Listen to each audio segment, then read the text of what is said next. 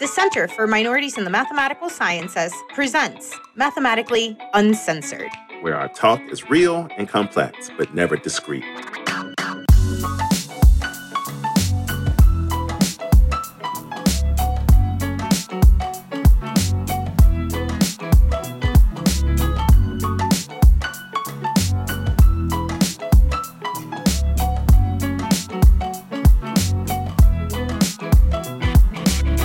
You are listening to Mathematically Uncensored, where our talk is real and complex, but never discreet. Good morning. How are you? Good morning. Hanging in here. Coffee hasn't kicked in. Can you imagine if we tried to do this every day of the week? Well, let's see. We probably would be up way earlier than I would want because I'd be wanting to do it from the gym. I'd be like in between sets, like, hold on. 3 more reps. Okay, go. Sentence. That would be entertaining. No, it would not. That would be like amazing. Puffing and puffing the whole time. Snot. I'm not saying it would be good for you. I'm saying that people would love it. Oh, got it. Okay, someday we will take this show on the on the road, and we'll record from a gym. That's right. How are you doing? Well, I'm in Milwaukee, so I'm visiting family. Oh. Today's a big day. Excellent. My dad is getting married. What? Yeah. It's great. Okay. Yeah, I'm excited. Congratulations. Yeah. Okay. I think, it's good to, it's been a long time, I think, that I haven't seen my dad happy. And he just seems to be happy and at peace. And like, there's a lot of joy there. And so it's like so lovely to see that for him and to get to share in that. Yeah, no, I'm so hyped for you. Yeah. That's great. That is great. Well, yeah, and then I get to, yes, of course, it's all about my dad and stuff and the new wifey. But I'm like, I get to dress up and doll up. Like, this girl is going to wear a dress instead of these gym clothes. Are you going to put pictures up? Are you putting pictures out? Oh, you know on Facebook it. And half of them will be me flexing. So congratulations for that. Enjoy the day. And I'm honored that you're taking the time to even spend with me for just a few minutes. So no, that's good. I'm glad we get a chance to catch up after the last episode. Dun. Well, and I'm wondering, we spent that time and I'm wondering whether the audience, and I guess this is going to be kind of a theme, but the audience gets what that was for us. So if you got to go back to listen to the previous episodes. So this would be total episode number 31, but episode 11, this is episode 11 of season 2. So if you go back and listen to episode 10, then that was super, super emotional. And so, and I wonder, I think it comes across, but afterwards, there's some episodes we get off and we're just like, oh, right. Yeah. So, and I think this was one of those where it's just like 2 weeks later and I'm still like, no, emotionally exhausted, still processing. Yes. And it's never planned. It's not planned. Oh, no, not at all. I mean, just the way that the feelings show up at times of stress and difficult conversations. Yes. Well, talking about difficult conversations, I seem to recall that you've been trying to avoid Facebook fights. How's that going, friend? Oh, my God. How's it going? So, yes. Yeah, no, I just, so Facebook again, I just try and go in and see how things are going. I'm in some groups, but thankfully I'm only getting to Facebook fights with other teachers. So this is it's not a fight, right? I mean, it's like we're having disagreements pedagogically about stuff. And this one wasn't even that bad. And again, as I said before, like there are only just a couple things that I'm just like, no, I got to chime in. Even on this one, I wasn't even sure if I should. So I was just in a teacher group and one of the people on the group, and this is what's so interesting because I struggle sometimes, but sometimes there's just venting sessions. Oh, yeah. That time to complain about students. The gloves are coming off. And so this is the struggle that I have, obviously, with the work that you and I do. So at the start of the work that you and I do, we put students at the center, and 99.99% of the time, you might imagine, we put students of color at the center, right? Mm-hmm. But as we also say, when we put students of color at the center, everybody benefits. Yes. So that when people student bash in general, that we have a deep problem with that, right? Because when you uplift the most marginalized, then you're uplifting all the students. So I usually can understand that. And so when people like a lot of the times people come on and they vent their frustrations and student bashing happens, and I'm just like, oh, that person is just, tired, blah, blah, blah, blah, blah. And I can just deal with it. This one, for some reason, I just couldn't do it. So this person comes on and says, what really gets my goat? Cheaters! Exclamation point, exclamation point, exclamation point. I knew who copied off of who. Now I just got to figure out what I want to do about it. And then from there, and so, you know what? This helps me out. Now I know why I was so bothered, because it was not just this person, but then the rainfall of all the people after them. Just, I think it was that.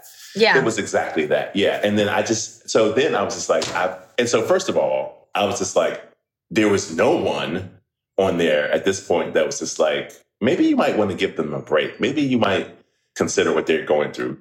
So then my initial thought was, okay, so I'm going to be alone in doing this. Yeah.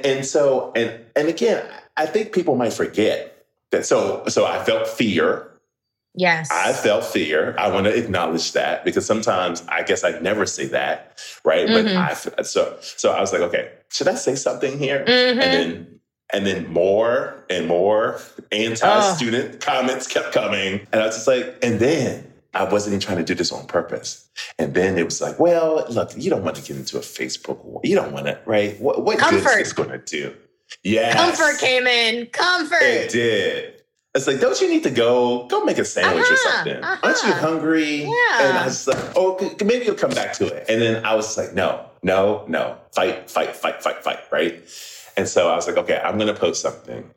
And then the other part was like, do you really want to get into a back and forth for the next 3 hours? Like my mind was just like trying to get me to not do this. And so I reminded myself that there might be, and this is the power amplification we have as teachers. I reminded myself that there might be one person out of the 50 people who read this thread who might go do something different. And 30 students might be impacted positively. Right.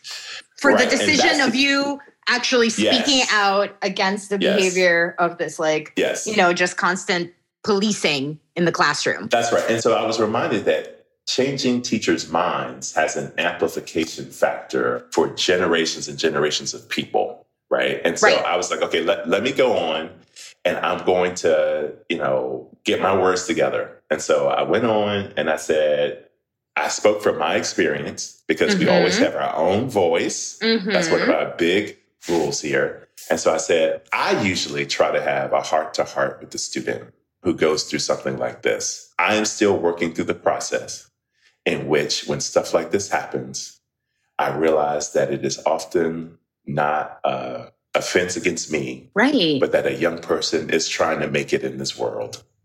Yeah. And so I got 3 people who liked it. Okay. Right? And I got a heart, yes. But of course, it begs the question, where were y'all before I put this down? Comfortable. They decided that they were going to go make a sandwich. Yeah, that's right. And so then the other thing was that this person posted their cheating policy. Oh, wait. So they were ready. They've been doing their policing shit for a while. They even got a policy? That's right. Awesome. Yes. And so then, it may have been a different person, but someone posted their cheating policy. So they defined what cheating was. And then they had the student sign this contract about cheating. Okay. And so here's the definition of to cheat. To cheat is to act dishonestly or unfairly in order to gain an advantage, especially in a game or examination. Now, I don't know where that's from. Maybe whether they made it up themselves. So I dug into that, and I was like, why does this bother me? To act dishonestly or unfairly in order to gain an advantage, especially in a game or examination. And I guess it's because it feels like it turns the person who cheats into someone who's a villain. It's like it turns, you're right. It's just like, oh, let me get over it. Ha ha ha ha ha. And like, I'm worried about the positioning that puts our students in. Right. When in fact, they are just trying to make it. Yeah. Right. And then the other thing is that I guess old people just forget that they, when they were young, that there are some things that, that they did or that they aren't proud of. And I feel like there's this sense of holier than thou from lots of people in power. They're just like, yeah, well, you should know better. It's like, dude, don't you remember when you were 15? I guess not. I guess that's the problem. I guess that's the problem. Yeah. Yeah. So anyway, I've been dealing with that. Yeah. So this reminds me of this scenario that's very common in philosophy classes. So I had to take this philosophy class when I was an undergraduate, which, by the way, I thought was going to be a math class, like a logic class. And boy, was I wrong. That's funny. But one of these like very well-known scenarios that you get is, a person is really hungry. If a person is really hungry, their family is starving and they're sick, do they have a right to steal medication and food? Right. And you will have all of these people be like, of course, if you're starving, your family's about to die, you need this medication, of course you should steal it. And my thought is, isn't this a similar situation? Like this cheating is a bigger part than just, I'm going to pull one over on my professor. Let me write on my wrist the power rule for differentiation, and then the quotient rule for differentiation, and then just lift my, my sleeve as we're in this exam. Like there's some desperation thing happening right here. So like, what is the equivalent of the being hungry? What is the equivalent of needing this medication so badly that they are willing to do something that they have been told their entire life will make them a bad person, will make them the villain? Correct. Well, no, so I like your analogy. However, I think that teachers may think that you are stealing food from my grocery store, right? So that it's personal. You've come in and you've done it. Yeah. So. But hold on. Okay. No, so I love this. I love this because this is super nuanced. Okay. So let's go and say, yes, you are the storekeeper. Yes. And you see the hungry people, and you see they're really hungry and they need this medicine and they're about to die right outside your store. Are you that heartless that you wouldn't extend to them a loaf of bread and the medicine? But I have been teaching them how to cook and providing all. Sure, but they don't got the ingredients. They don't got the ingredients. No, I've given them the ingredients. No. We've been no. I've been in there and I'm like, here's the food. Here's how you make it. Next week there's going to be a feast. Make sure you bring your food. Got it. And then they're just like, yes. No, got it. So what's happening is you're like, today we're going to cook spaghetti and meatballs. And we're going to lather this with butter. And so here's how you cook noodles. Here's how you cook the meatballs. And here's how you get the butter. And then the student is like, but I'm a vegan. And you're like, I don't give a shit. I gave you the ingredients. I gave you meatballs, spaghetti, and butter. And your student's a vegan, but like, it doesn't matter. No, because you're in my space. Got it. You're in my space. Yeah. Well, yeah. So I don't know what is the stance on cheating that we're supposed to have, right? And it feels like it is just individual. And I've seen it, right? People are just like, I do this, I do this, I do this, I do this. I know that I struggle with calling the administration, getting Fs and zeros and all of this, because it is my hope that you can resolve this with the student. Right. Yeah. And so, anyway.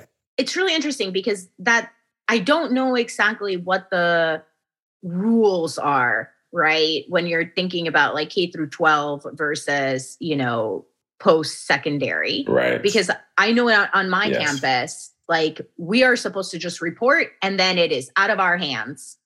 Yes. You see something, you say something, and then you're like, I did my job, on to the next thing. No, but see, the problem I have with that is that that's what you say about a crime. Yes. Right. You let somebody else deal with it. That's exactly the way that our system is set up. But I'm struggling here. So you see somebody steal someone's purse. Mm-hmm. Okay. You see somebody looking on somebody's paper. Mm-hmm. But they're the same. Mm-hmm. See, okay. So maybe I'm the one who's crazy. I'm not saying it's right. Okay. I'm just saying that is the policy at my institution. Yes. You see something, you are not even allowed to approach the student to have a conversation. You don't even let them know that you're going to report them. They just get an email from, the committee chair, who actually is a student who usually chairs that committee, like a, senior student. Yeah. And then they email the student and they say, you have been, accused of academic dishonesty. Here's when you're going to have your hearing. Yes. Get ready. Yes. And then you go to a hearing. You actually sit in, there's like a room of 10 people, half students, some faculty, and then, the professor or whoever, saw what happened, and then the student, and then, you present evidence. And then the people on the committee delegate, and then they pass down a sanction. Yes. I wish people could see me shaking my head. I know. That makes me really sad, actually, because and why might that be? It's because I'm thinking of the child. I'm thinking of the young person who gets that letter and how their academic future is now been put on the line because they made a mistake. No conversation. There's no conversation. It's just unbelievable to me. It's not even a human procedure. Right? You just here's a letter, come defend yourself. Yeah. Ooh, yes. That is tough. Yeah.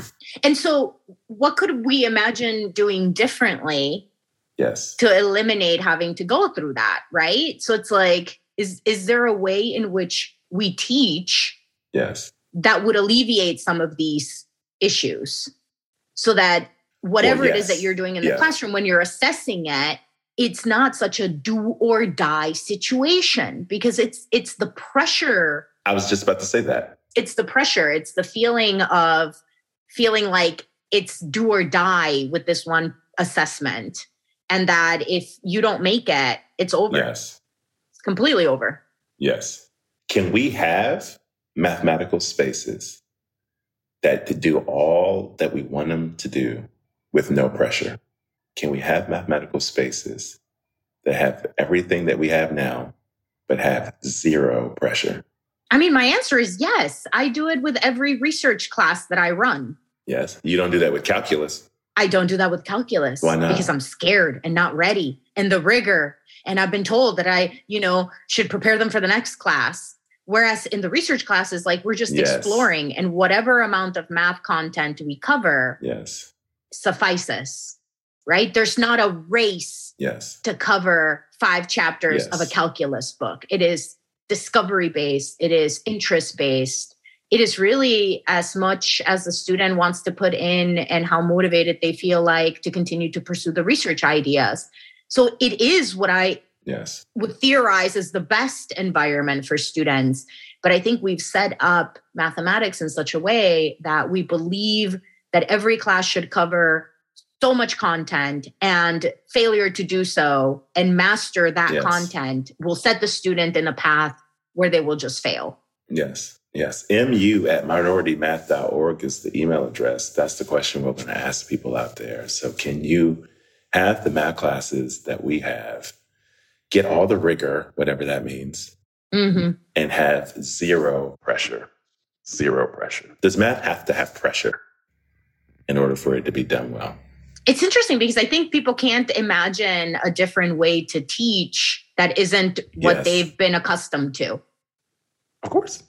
Yeah. That's right. So my hope is that the next generation of educators, they're just going to be so much better prepared to imagine new ways in which we can learn content that doesn't rely on stress as a motivation. Yes. And I have to, in my classes, spend so much time unwinding the pressure. There's just I need to do that. It's no, you don't. I've got to have this in. I'm behind. It's no, you're not. Yep. Yeah. It's just let's stop Yeah, and it's not even pressure that I'm trying to do, right? It's pressure that they've gotten from past classes, Right. which is like, right? Yeah, utilizing pain as a way to learn is just not a good feeling. Yes. And then we wonder, and we talked about this last time, right? Which is like, and then we wonder why we have such a traumatic experience every time that we're in these math spaces. Yes. Right. And we talk about math trauma. And I was like, it's not math trauma, it's people imposing trauma on us through mathematics. And it is in the way that we design how we teach. Yes. You know, in a big portion of it has right. that at its center. Ugh. Yeah. And the other day I was pulled over. Oh, no. God. Yes. Yes. Panic. So this is... So I was coming from seeing The Batman. Okay. And so it was a late show. And so I teach evening classes. So I came after the class and then I went to see the movie. Okay. And the movie was just out of control. Like it was 3 hours. Yes. No, it was too much. It was like the director was just like, I don't think they're going to give me another movie. So I'm just going to put it all in this one. Like, it was outrageous. Okay. And so now it's 1 a.m. 1 a.m. And Sister, I just said that it was after my evening classes. I know you said in the afternoon. It was 3 hours. My brain doesn't process. I'm like, 1 a.m.? Like, what? That's when you're working out then. What are you talking about? I'm about to get up. I'm like on my third REM cycle. And so I'm driving home. And so I'm amped up and I'm just like, oh my God, that movie's out here. Yeah. So I just blow past this stop sign, right? So this is, by the way, this is near my campus. So I decided to take the campus route to go back to get to the interstate. So I'm going to campus. So now this car is behind me. So it's pitch dark and all this stuff. And I'm like, this car is close to me. Now, of course, given my experience in this, I'm like, there's some probability that this is a cop because I'm trying to speed up so I can get distance between me and this person. And this person keeps sitting with me. That's right. Oh, Lord. So this is a calculus question. Yes. And so then the lights come on. And so now thankfully for me, it's been a while. It's been a while because like I've been conditioned to do the right things on the road, but now it's 1 a.m. I think I'm the only person on the road. Like, okay. So I pull over. And so he comes up, the officer comes up and it's like, do you know why I stopped you? And I'm just like, I'm never going to answer that. Like, I have no idea. Like, and then he's like, well, you blew through a stop sign at blah, blah, blah, blah, blah, corner and this and this. I was like, oh, okay. And it's like, do you have your license and all this other stuff? And so, he, goes back, takes my license, goes back and makes sure that I'm not a terrorist or whatever. And he comes back and gives me a warning. Okay. And so I took some time to realize and digest that I looked around my car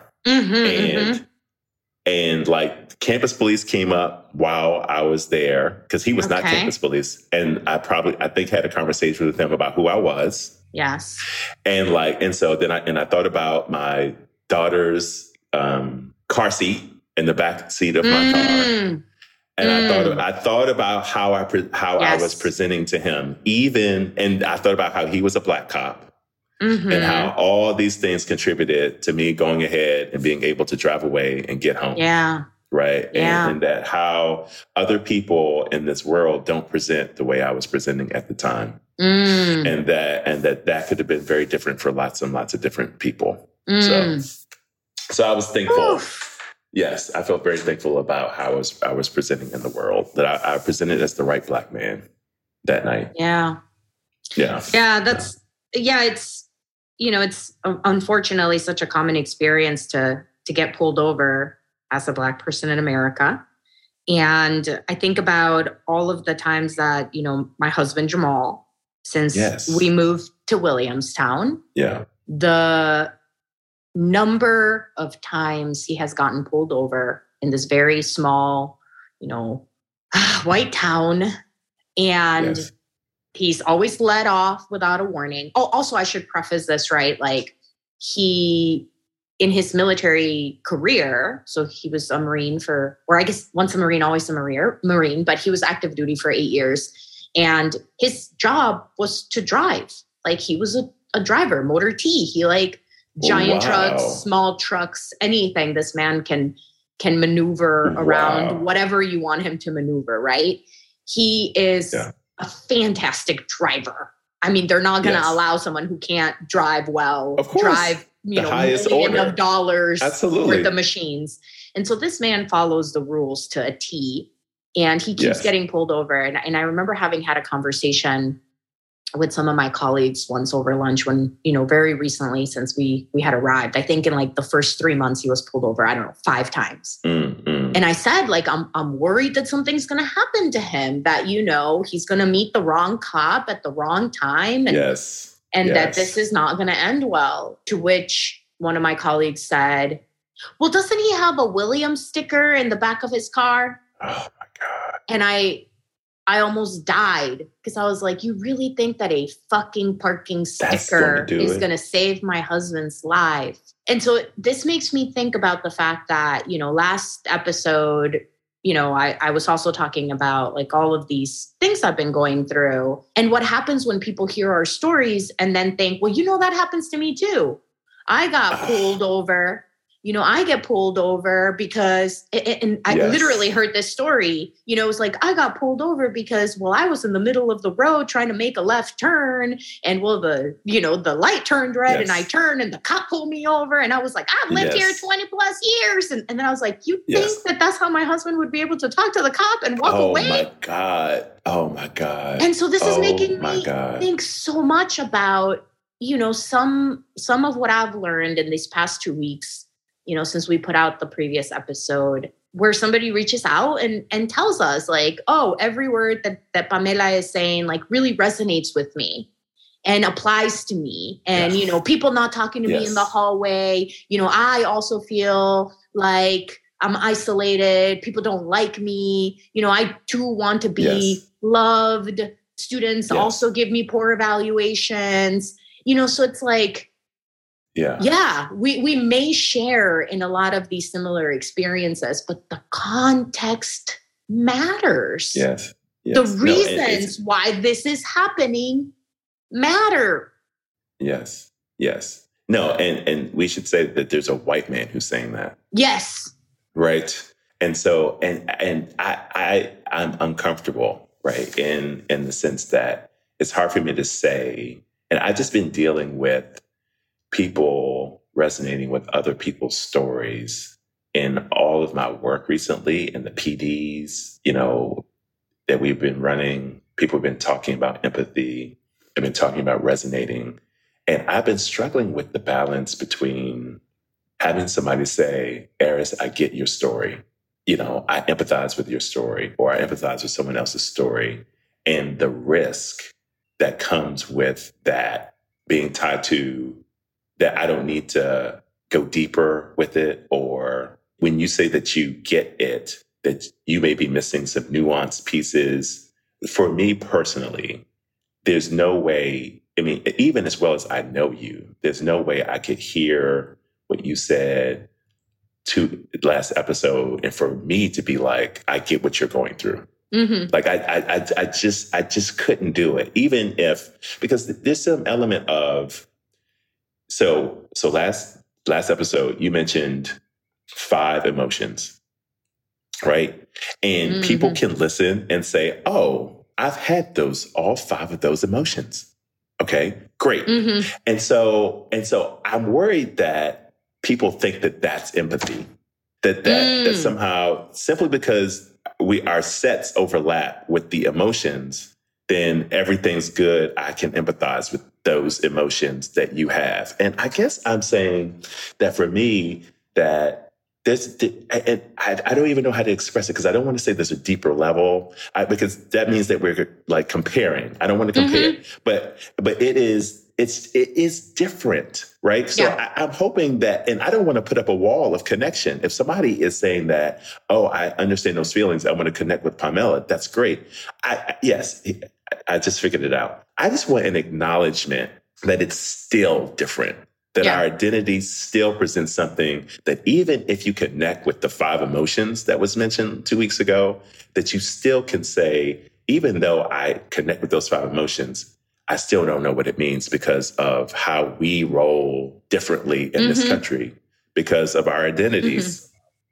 Yeah. Right. Yeah. So the way we were Right. saying it in the production meeting was that particularly white people and people with privilege have a sense of belonging Yes. in addition to this notion of having the same emotions. You can have the same emotions, but you inherently belong. And there's a difference there. Yeah. And I think what I hear you saying is also, and I think it's important to say that I think as a person, in my way to connect with someone is to try to understand where they're coming from. And sometimes I focus too much on the similarities and not enough on the differences, again, because I'm trying to connect with someone. Yes. And so I think in hearing, in particular, a white man say something to the effect of like, yeah, I too feel that way. What's happening is maybe there's a desire to connect over similarities. But again, then it erases that the reason why we're experiencing what we're experiencing is different. Yes. And that they, by their gender and by their color of their skin, the weight of that experience and the sheer number of times they have that experience may be very different, right? Like the cardinality of my set. Oh my God. Of experiences triggering those emotions, uncountable. Their shit a finite set. Yes. Right. Yes. And so I think there's the intensity and the sheer number of times that I'm experiencing the things that we talk about on this podcast, I think could shed light to why it feels so terrible to have somebody say like, oh yeah, me too. Oh yeah. And then it's like, you just dismissed every nuance and context from what I was trying to share. Yeah. I wish people could see me just shudder at the thought of like, I go through that too. Yeah. I for me personally, I just want to completely abolish that phrase. And for any of us, like, I just cannot imagine looking at somebody's story. It's like, me too. Like, and it's like, I'm working through that, right? Because I do want to honor everybody's experiences, but I think that there are commonalities, but they're not the same. They're just never going to be the same. Not to the point where we can be like, I go through that too. Yeah. Right. Yeah. Yeah. And to this point, I've also been thinking a lot about, where I fail in this regard, like where I think I understand and, oh yeah, me too. And I have found myself recently really thinking about students who have some learning accommodation. Yeah. And, I used to think, oh, yeah, I too get distracted, I go from one project to the other and maybe I have ADHD. Yeah. And it was really off the cuff, kind of like, me too. Like it's hard for all of us.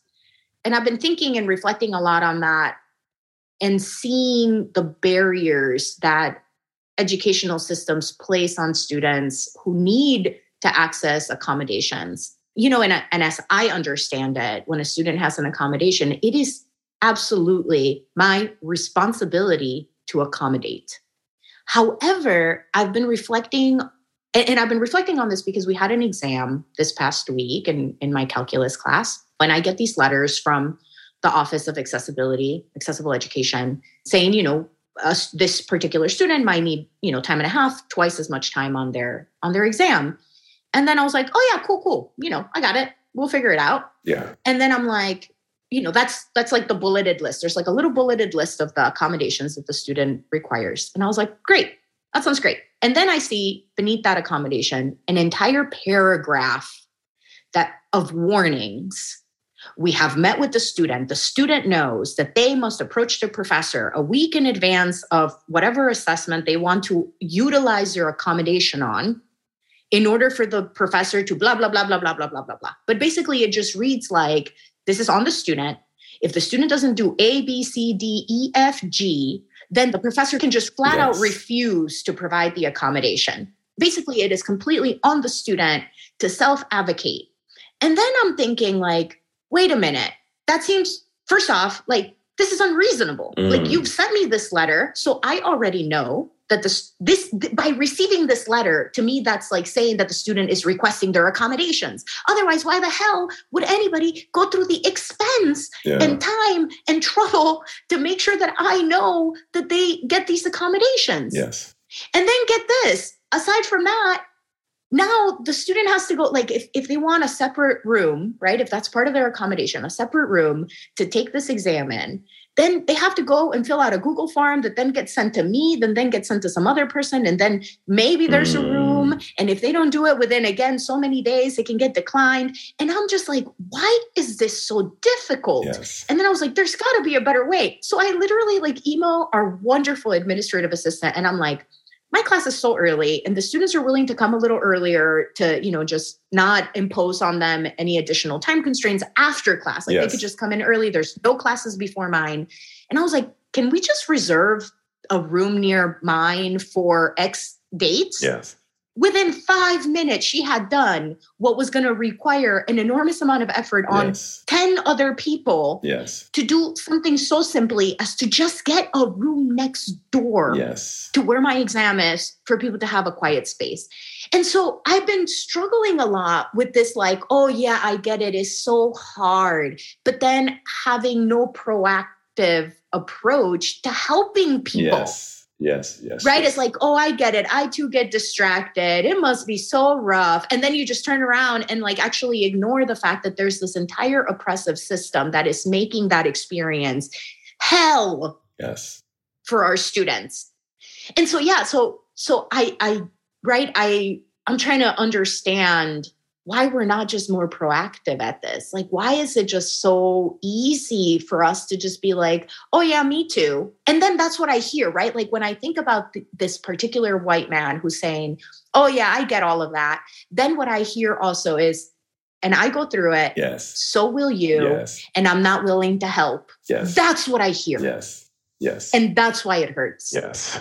And I guess I'm drawing parallels between the cheating situation we were talking about and this accommodation issue, in the sense that there's a situation that arises where we as professors can try and take care of it in the trenches on the ground. But if we also can just push it to the bureaucracy. Yes. And the bureaucracy doesn't give a fuck about individuals.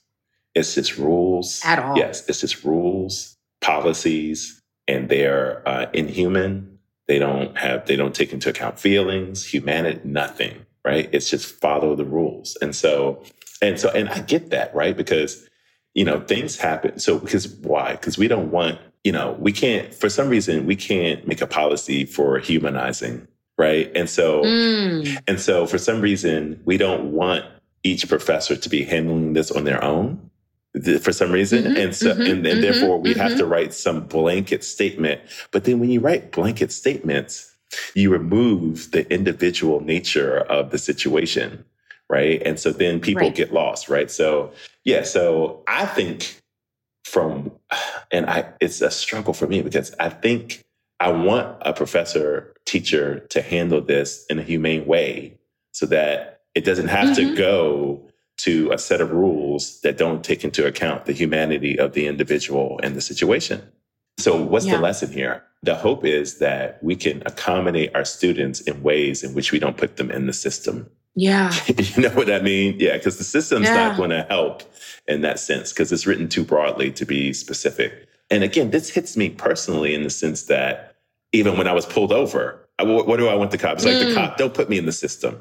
You know what I mean? Right. Just like, I just saw Batman, right? And I was excited, sir. Am I making excuses? Winger's making excuses. I broke the law. But the rigor. That's right. That's right. I broke the law. This person cheated. This person needs to do this stuff in order to get accommodations. Just follow the rules. Just follow the rules, right? That's what I'm hearing people say. And it's like, so again, it's a struggle, because I'm being pulled in a couple of different directions. We need rules.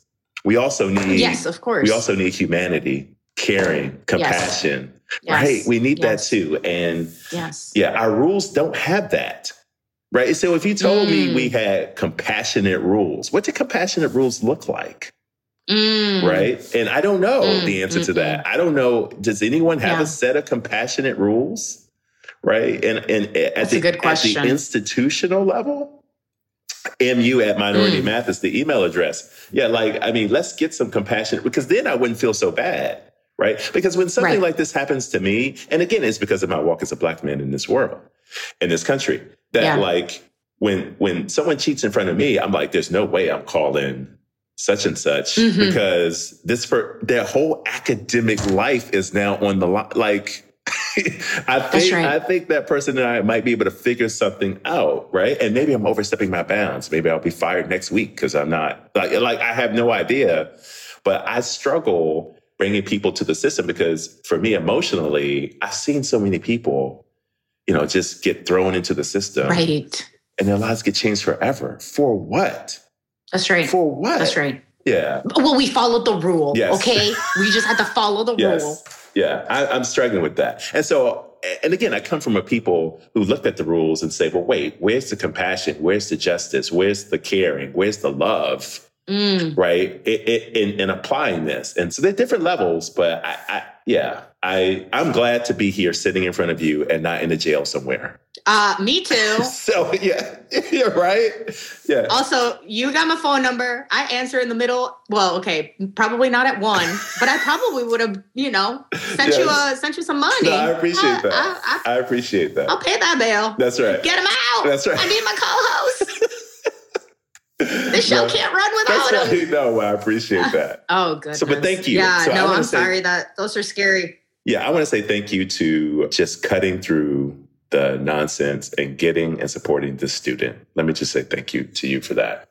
Yeah, and honestly, it was not a big thing, but it got me to think about how many other students I have failed in that regard. Yes. Before I was able to really sit there and be like, wait a minute, this doesn't make any sense. Like, why is it so hard for them to access something that I'm supposed to provide for them? And then also, what hurts a lot? Oh, no, I didn't want to cry today.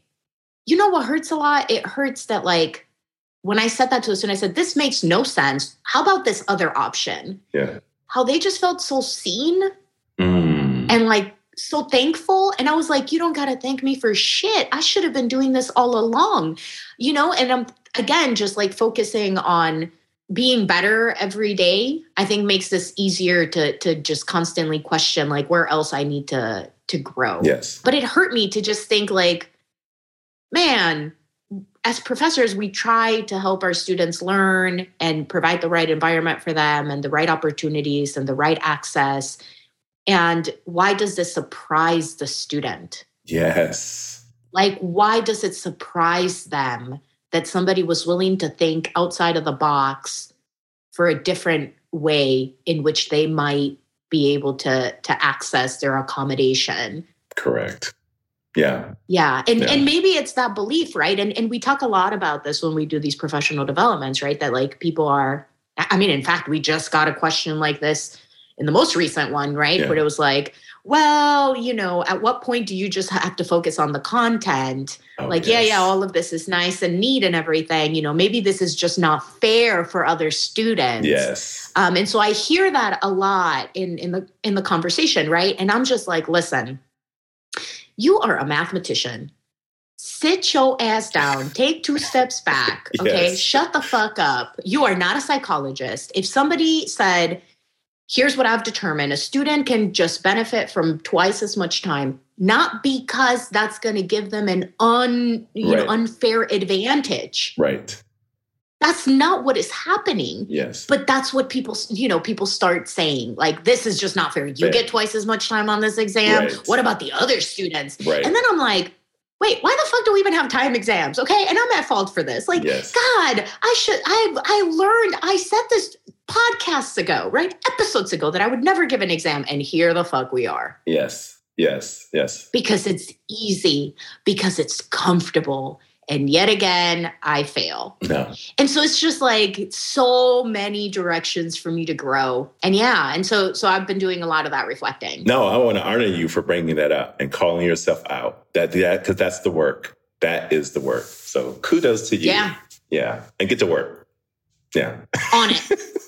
On it. Yes. Excellent. The other thing that I've been thinking a lot about is, you know, and again, like the work is acknowledging where you fall short and then trying to do better after that. But what happens in the case where other people don't care, don't want to change? They're comfortable. Say, for example, qualifying exams during graduate school. Oh my God. Yeah. How about the graduate entrance exams? Yes. So dun, dun, dun, right? Like, yes. No, and this is tied to a couple of episodes when we mentioned people getting into grad school, right? And how excited they were and all this other stuff. Yeah. So these exams, and we got something in the mailbag about this, about the barriers that they present, right? And again, by the way, talking about pressure, we were talking about pressure.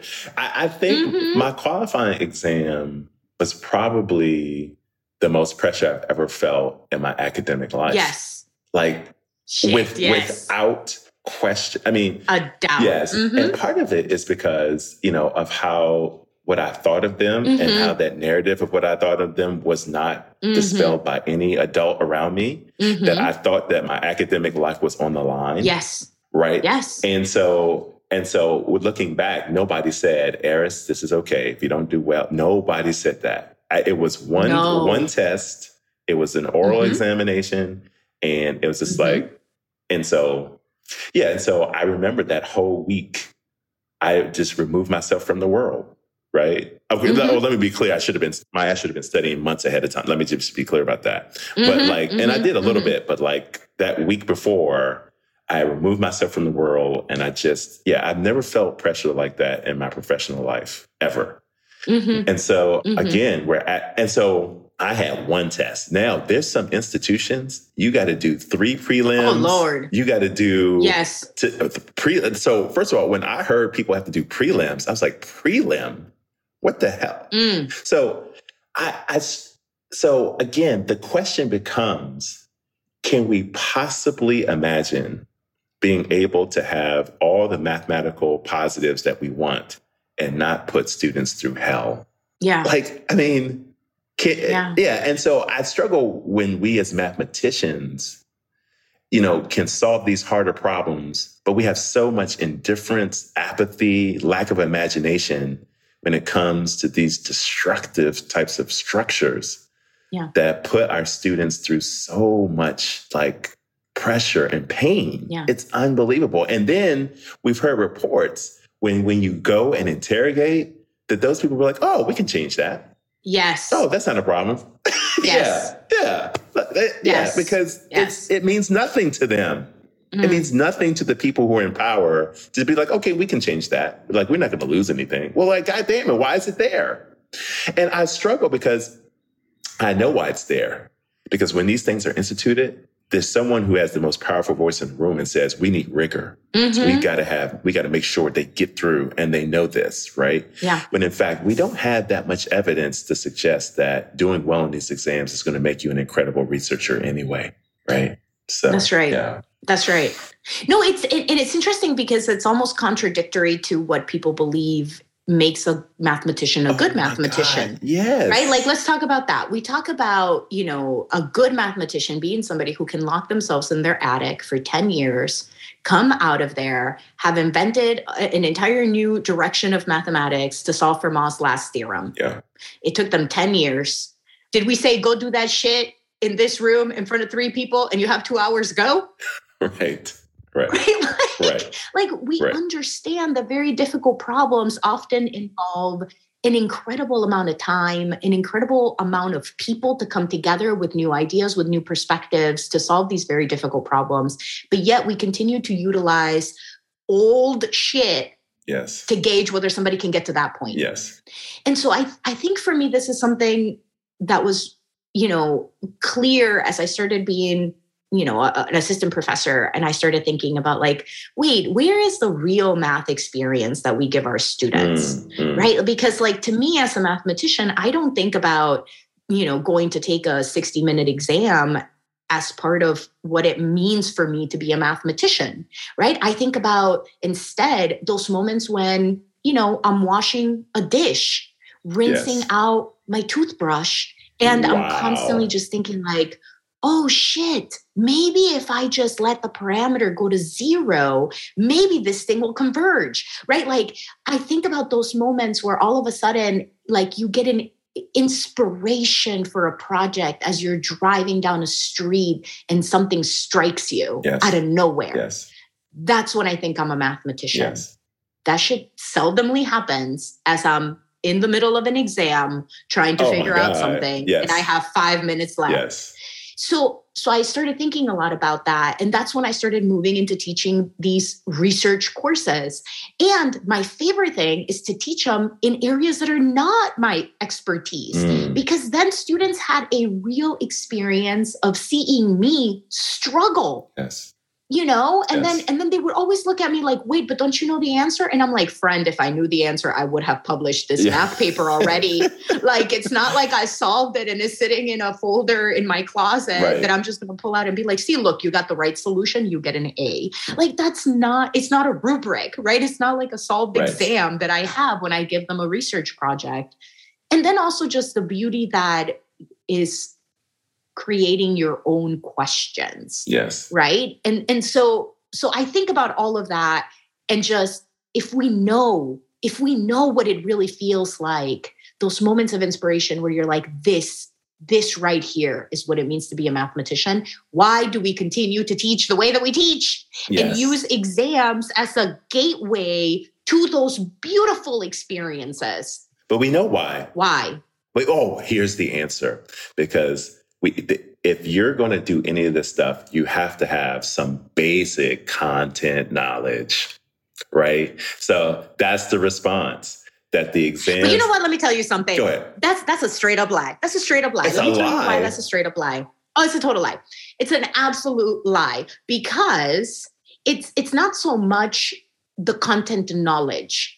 I really think it's much more the experience of more writing, the experience of more critical thinking, but it's not necessarily the particular content knowledge. And let me say why.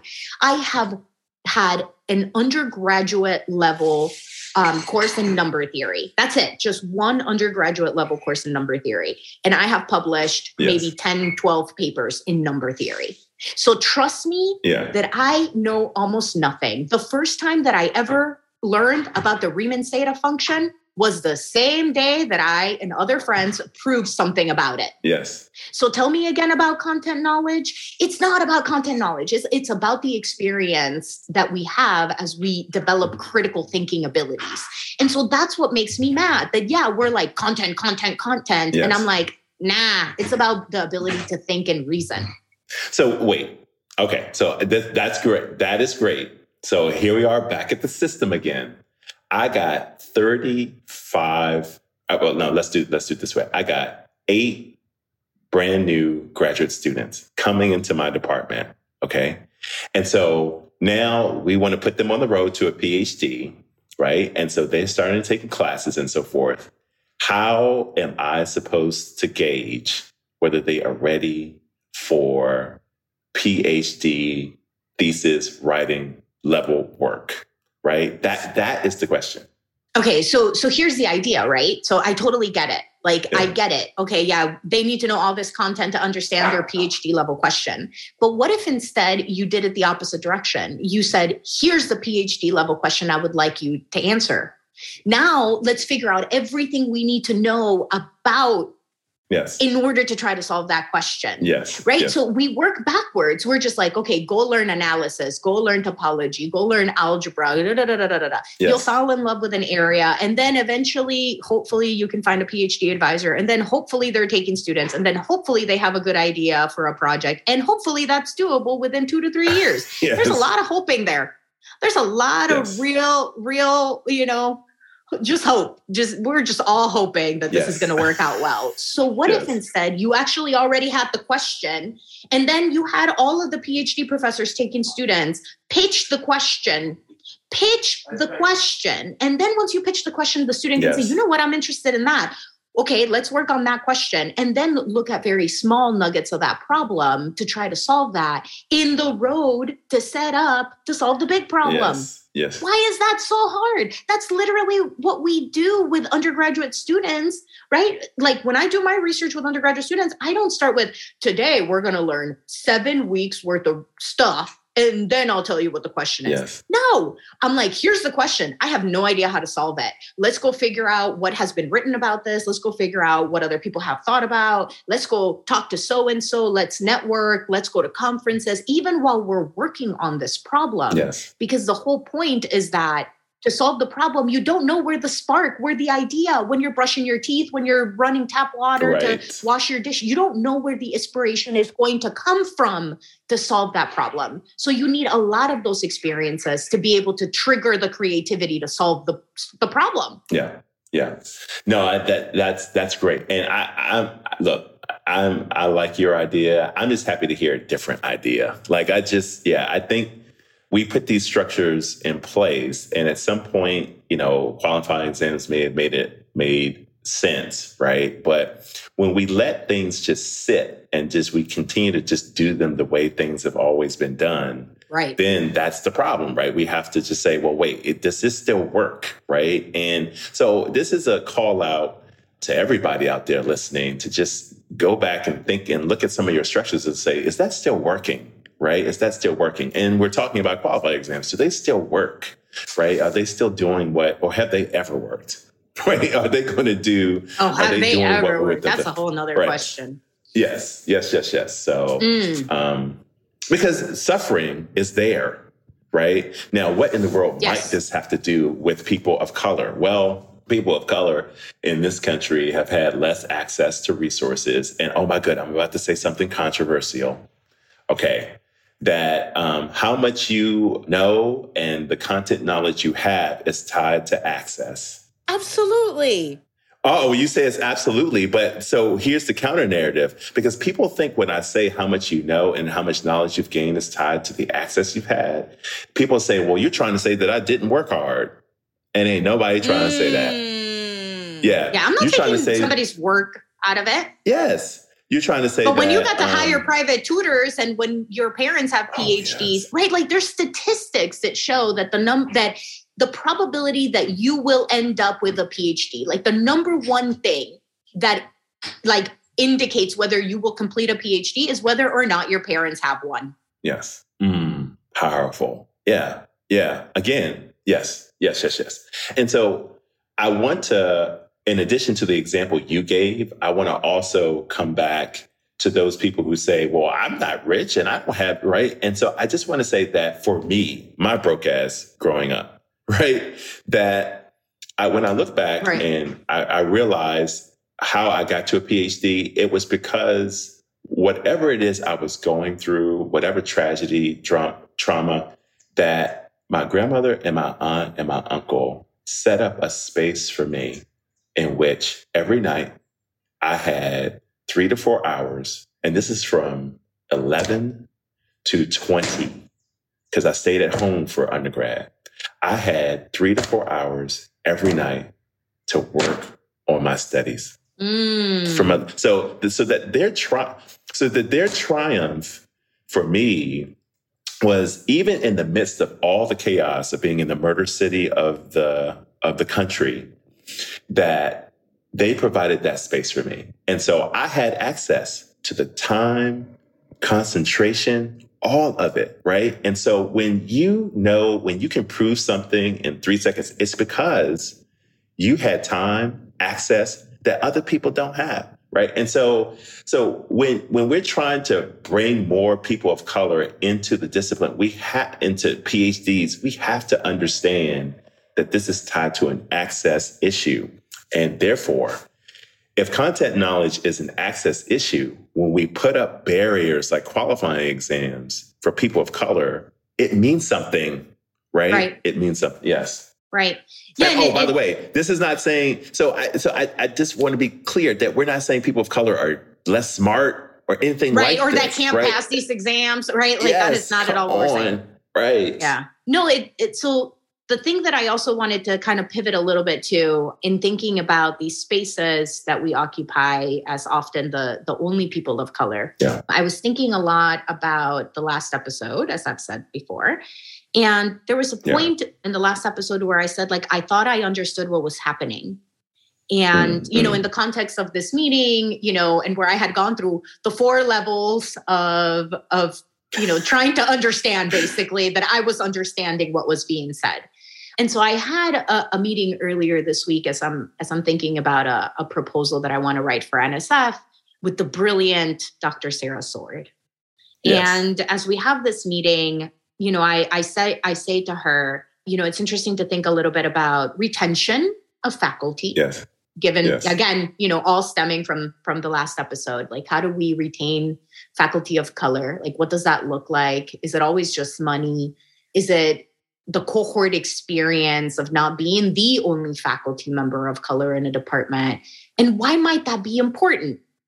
And as we're thinking through these things, you know, I said to her, I was like, there's nothing like the feeling where I'm in a meeting and there happens to be another person of color and something gets said and it gives me that pause where I normally would go into my questioning, like, did I hear you correctly? Did you mean this?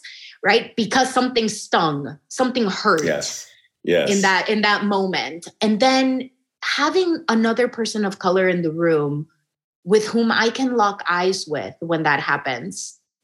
And then you just know, like you just read it on each other's face. Like, oh shit, yeah, we both hurt. Like that hurt. Okay, we'll debrief later, right? Just that moment, that interaction that is almost just like it can't even last more than a second or two. Yes. And I said that to her and I was like, having that other person of color in that room to share that like fragment of a second with has made the world of difference in the way that I experience being in all majority white spaces.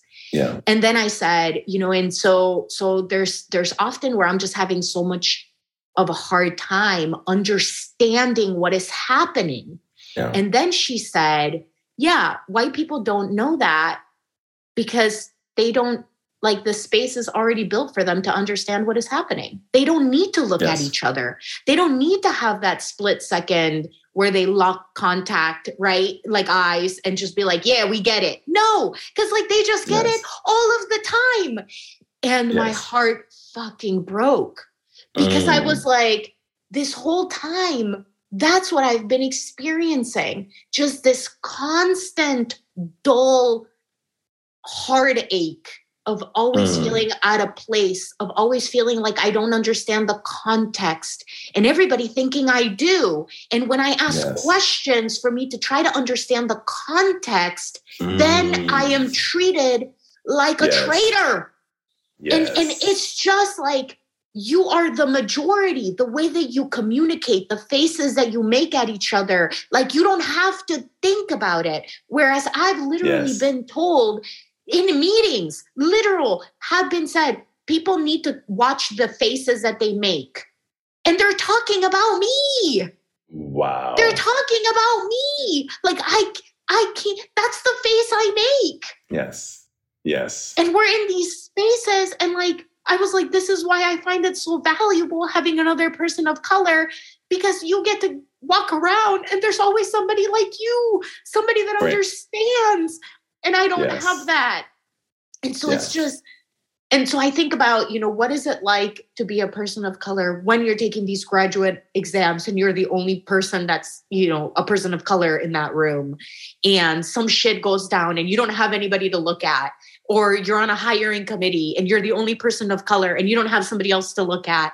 You're in a selection committee and you hear all this shit, this established mathematician saying about maybe somebody you know, and there's no one to look at. I mean, it is a constant experience that we have as people of color in this discipline. Yes. And so the hope is that people are listening can, again, develop a sensitivity, not empathy.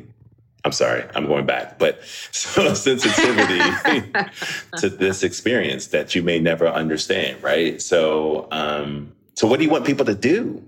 What do you want people to do? So for me, it's acknowledge. I mean, you just have to start with saying, okay, when you're in this space and you see a person of color in there, that they might be going through a sense of not belonging in this space. They're going through a lot more work, and being in this space right now for the next hour in this committee meeting or whatever it is, that there's a sensitivity and an acknowledgement that, and therefore, when they speak up, right? I mean, then lean towards, uplifting them, because it's not easy, right? Right. So. Yeah, absolutely. Yeah. It's hard navigating these spaces when you feel so out of place. Yes. And I felt, and we talked about this a little bit, but I felt some people supporting me in these meetings, and it felt good.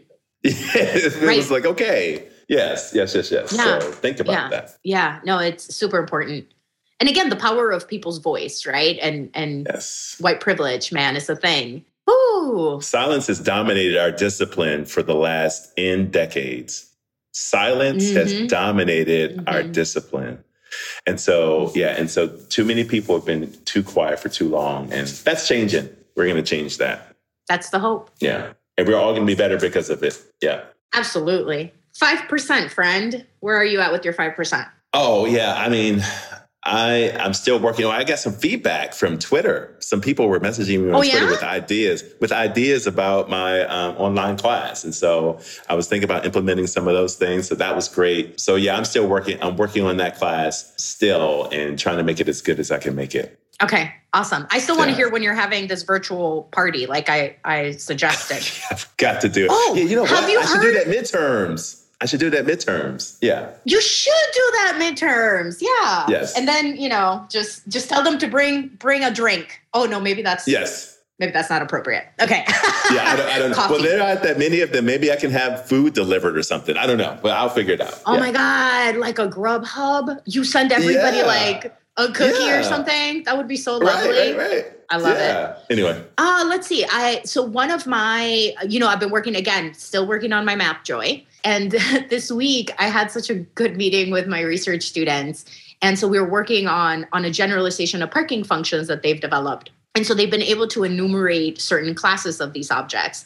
And then we came up with, just a ton of data. They're very good programmers, ton of data, and we couldn't find any pattern.